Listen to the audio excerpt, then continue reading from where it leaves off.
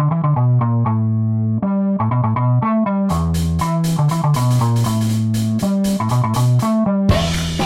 to Ready to Listen, a podcast about digital learning, creativity, problem solving and innovation. I'm your host, Troy Foster.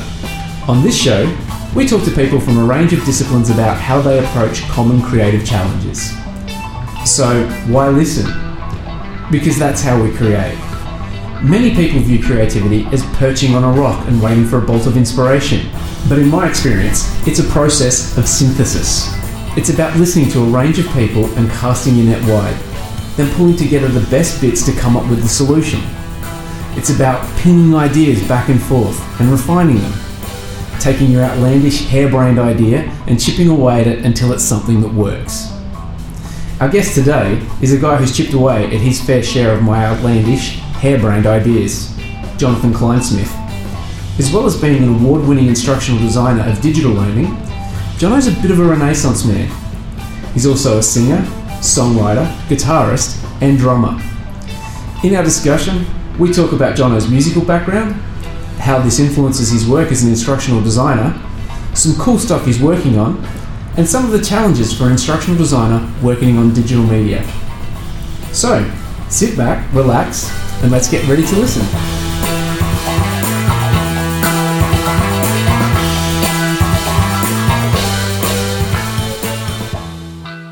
Hi Jonno, welcome to the Ready to Listen podcast. How are you? I'm well, thank you, Troy. How are you? I'm very well, thank you. Yeah, it's good to be here. Awesome. So you're quite active on the music scene, aren't you? Yes. Can you describe a little bit what you're up to these days? Yeah, sure. I play a number of instruments. I studied drums, so I played drums in a punk band called No Action. We're pretty loud and fast, as is punks want. And I play guitar and sing in a band called Post-War. Those are the two bands that are active.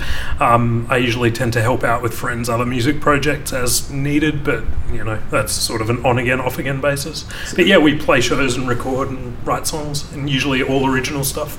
So it's down to two main bands at the moment? Yeah, down from about 30. So, yeah, I used to do a lot more, but, you know, time and priorities and all that sort of thing, it falls by the wayside a bit.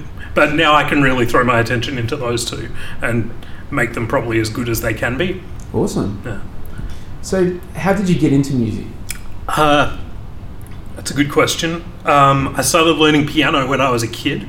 My parents made me do it. I thought it was pretty lame. How old were you when you started? I was in year 3. How old are you when you're in year 3? So 9? I was 7, so I reckon I was in year 2. So. Oh, yeah, so young. I thought it was lame, and I thought that people that played the drums were the coolest.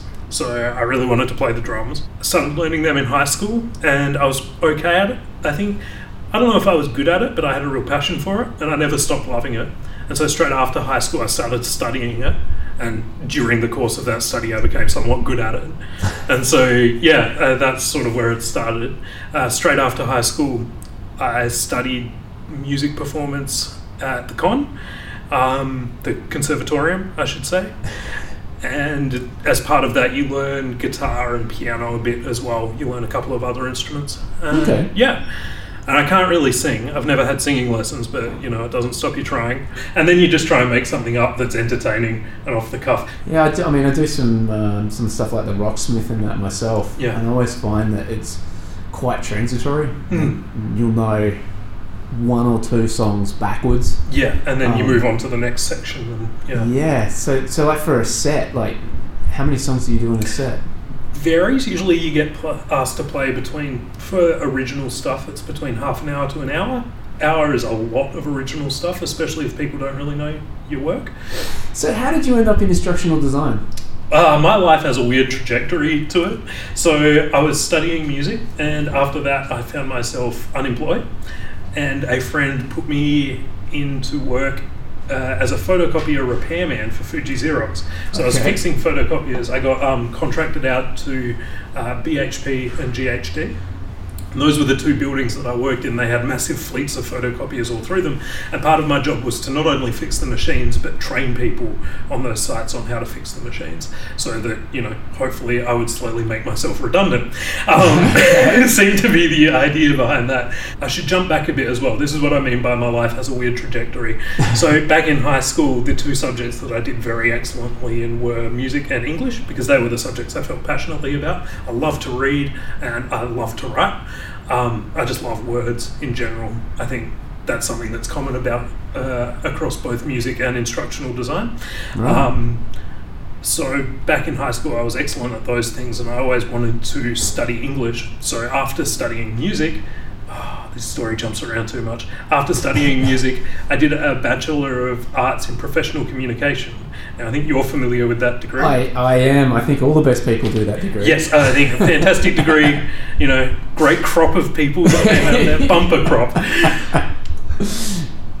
So I studied that, and then after that found myself unemployed, but ended up working for Fuji Xerox fixing photocopiers. And from there, I ended up working for support at E3 Learning, which is where I still am employed. And we slowly, I moved from support into instructional design. I remember that transition. Honestly, it was a pretty smooth transition. I think I started off by doing proofreading, and just checking to make sure instructions made sense, to ensure the writing was clear, because if I could understand it, then hopefully Joe on the street could understand it. Sure. And from there it led into writing more instructions and slowly accumulated, and now I do it full time. Writing full courses. Yeah, that's good stuff. So you alluded to a little bit with the English and music passions. What are the similarities between writing for digital instructions and then writing for songs? Writing for songs, I find pretty... it can be really self-indulgent, and there's no restrictions on that. This is a difference, actually. It's not a similarity. Whereas writing for instructional design, I think you have an audience, a strict audience, and it's trying to solve a problem. Okay. Music doesn't, it's not burdened by that. It doesn't have to solve a problem. That said, I find with instructional design and music, you get the best results when you have some limitations. Like with instructional design, you need to know say you've got a target audience who English second language, so the writing needs to be really clear and straightforward. That's actually a boon, because it means you can focus your writing towards them. So Sure. you don't have to write for everybody all of a sudden. It doesn't have to be aimed at academics. It doesn't have to be aimed at university teachers. With music, if you have a limitation of, say, you've got a 30-minute set and you want to write, play as many songs as possible in that, then it's great. You write a bunch of songs that are all like, a minute or 2 minutes long, and do as many of them as possible. It's really kind of liberating. Sure. But with things like song structure, you're working within a band with a certain number of instruments and things like that. Does that sort of create boundaries that you bounce off to help with your creativity? Well, with instructional design, I think you've got certain things that you can use to make the design as good as it can be. Like you've got voiceover, you've got images, and the way you use images in a course is really important to how it works on screen. With a band, you've got similar tools, so it's how do you work that in. Like at some shows, people might find guitar solos really pretentious and you might not want to hear them. I personally would kill to hear more guitar solos at shows. So, if I can work them in, then fantastic. Yeah, I can't say I subscribe to less guitar solos. No, exactly. Yeah, I think it's... But, for example, if you've got I'm going to write a string section, you kind of need to have someone that can play a few of those instruments available, or otherwise... Yeah, you need the tools in your toolkit. Right. And similar with the with instructional design, there's no point in writing Pixar animation. Yeah, exactly. Especially if you've got, say, a client that's on a strict budget. Sure. You've got to work within those parameters. Awesome. Yeah. So instructional design has a few definitions. How would you describe it as it relates to your role and the work that you do? Okay, sure. Primarily, we use instructional design for training people in behaviour. Usually what we do at E3 Learning, instructional design involves compliance and risk management training. That's a relatively narrow way of looking at it, but it's pretty accurate. So often we want people to do things that are within the law for their own safety. Right. So it's hopefully training those behaviours, and instructional design is the means by communicating those behaviours. Does that make any sense at all? Sure. So from your point of view, you're writing about, because some of the definitions of instructional design encompass the building the courses and with rapid e-learning tools. Yeah. People will they might write the theme tune, sing the theme tune, build the whole thing. Sure. Whereas with your role, I understand it's a little bit different. It is. At E3, our role's predominantly writing, and so it's looking at the words. We liaise between the developer who builds the product and the client who provides us with source material. So we'll get the source material, we'll say, okay, we think this is the best way to present this training, and that could be anything. It could be from text on a screen, it could be from an animation if they've got the budget for it, which, sure. We can throw heaps of money into animations, and I'd love to do that. We can do animations, we can do, long sort of video segments, we can do interactive activities, we can do assessments. But what's the best way of doing that? And then we give it to the production team and they develop it, they actually build the product. Other instructional designers might actually build that from end to end. I think that's fine. I think the basic rule though is kind of the same. You're all communicating the behaviour that you want to train. Yeah, I think the challenge for someone in your role is that you're actually dealing with two different audiences. Yeah, so sure. the client has to understand what you're proposing that you're going to do for the design, but the developers actually have to understand what you expect them to do to build it. Yeah, the documents we write are very not two-faced. That's not really the right word, but they're aimed in two different directions. It's a compromise to make sure it's not so technical that the layperson is like, I don't know what I'm going to get and can't have input into that. It's like that animal from Dr. Dolittle, the push me pull you, which is like have you seen that? The two-headed alpaca? And so there's one pushing in one direction and that'll be the client trying to get the most out of their dollar. And then you have the other pulling in the other direction, which is saying, no, we can't actually build that. Sure. So, yeah. It's just trying to mediate between those two groups. Give and take. And then, of course, there's the third audience, which is the learner themselves. Ideally, that's who you're doing all of this for. Like, all the pain and suffering is actually for the benefit of the end learner. Ideally. Ideally. So what are some of the toughest problems you've had to solve in digital learning? I can't remember how I answered this question last time. I think I made a new question. Oh, God damn it. We could skip over that one if you like. Let's come back to the next question. I'll keep it in the back of my head. So I've seen some of the privacy stuff you've been working on and it looks amazing. Thank you very much. Can you talk about some of the new features that you've been working on in this course? Yeah, sure. Something we've been focused on in that course is the split between nice to know information and mandatory information. Right. With privacy in the workplace, it's actually a pretty simple concept. Everybody has privacy, and if you don't respect people's privacy, it can hurt them. Right. That's pretty easy for everybody to understand, and often you'll find in privacy training, I don't know, we've been guilty of this, is that it gets really bogged down in like you have a legal responsibility to obey people, like obey the law regarding privacy. That's the law, but it's not the spirit of the law. The spirit of the law is don't hurt people because breaching people's privacy will hurt people. So that's been a real reorientation of what the course material has been. So it's teaching people the behaviours rather than the principles. Yes, so, absolutely. For people who don't know, the privacy legislation is based around 13 privacy principles. The Australian privacy principles. The APPs. Oh. And it's very easy to focus on those and communicating those to the learner. Yeah. But it's not as helpful. So that's one of the problems that you've been solving with the new material, isn't it? Yeah, so the APPs, the Australian Privacy Principles, talk about a bunch of 13 different behaviours regarding using and collecting and sharing people's personal information.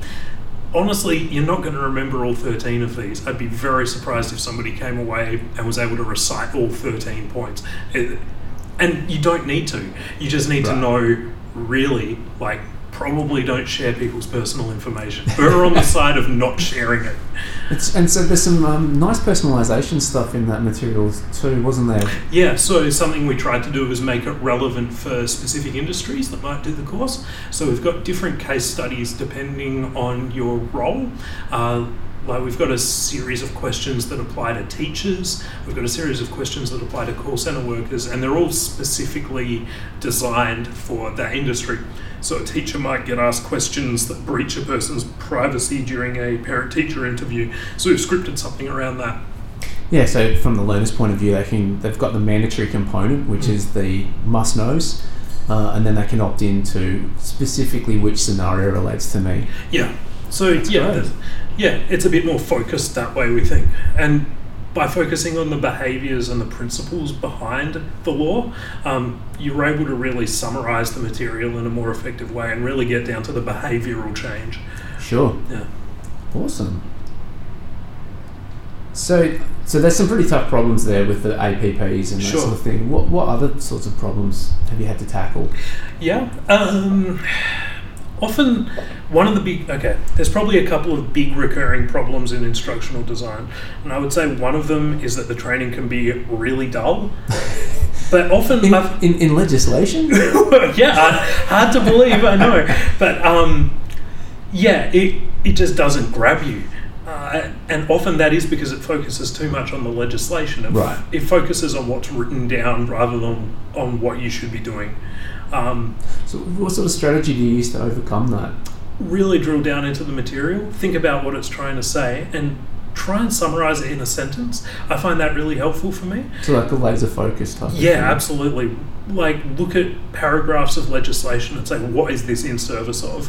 What is the behaviour I need to do so that I never need to read this legislation again? Like what action should I take? And focus on the actions that you want the learner to do, and then say that to them. Say, there's nothing wrong with a course saying, we just want you to do this. Do you find it helps focus on what's at stake for the learner? Yeah, absolutely.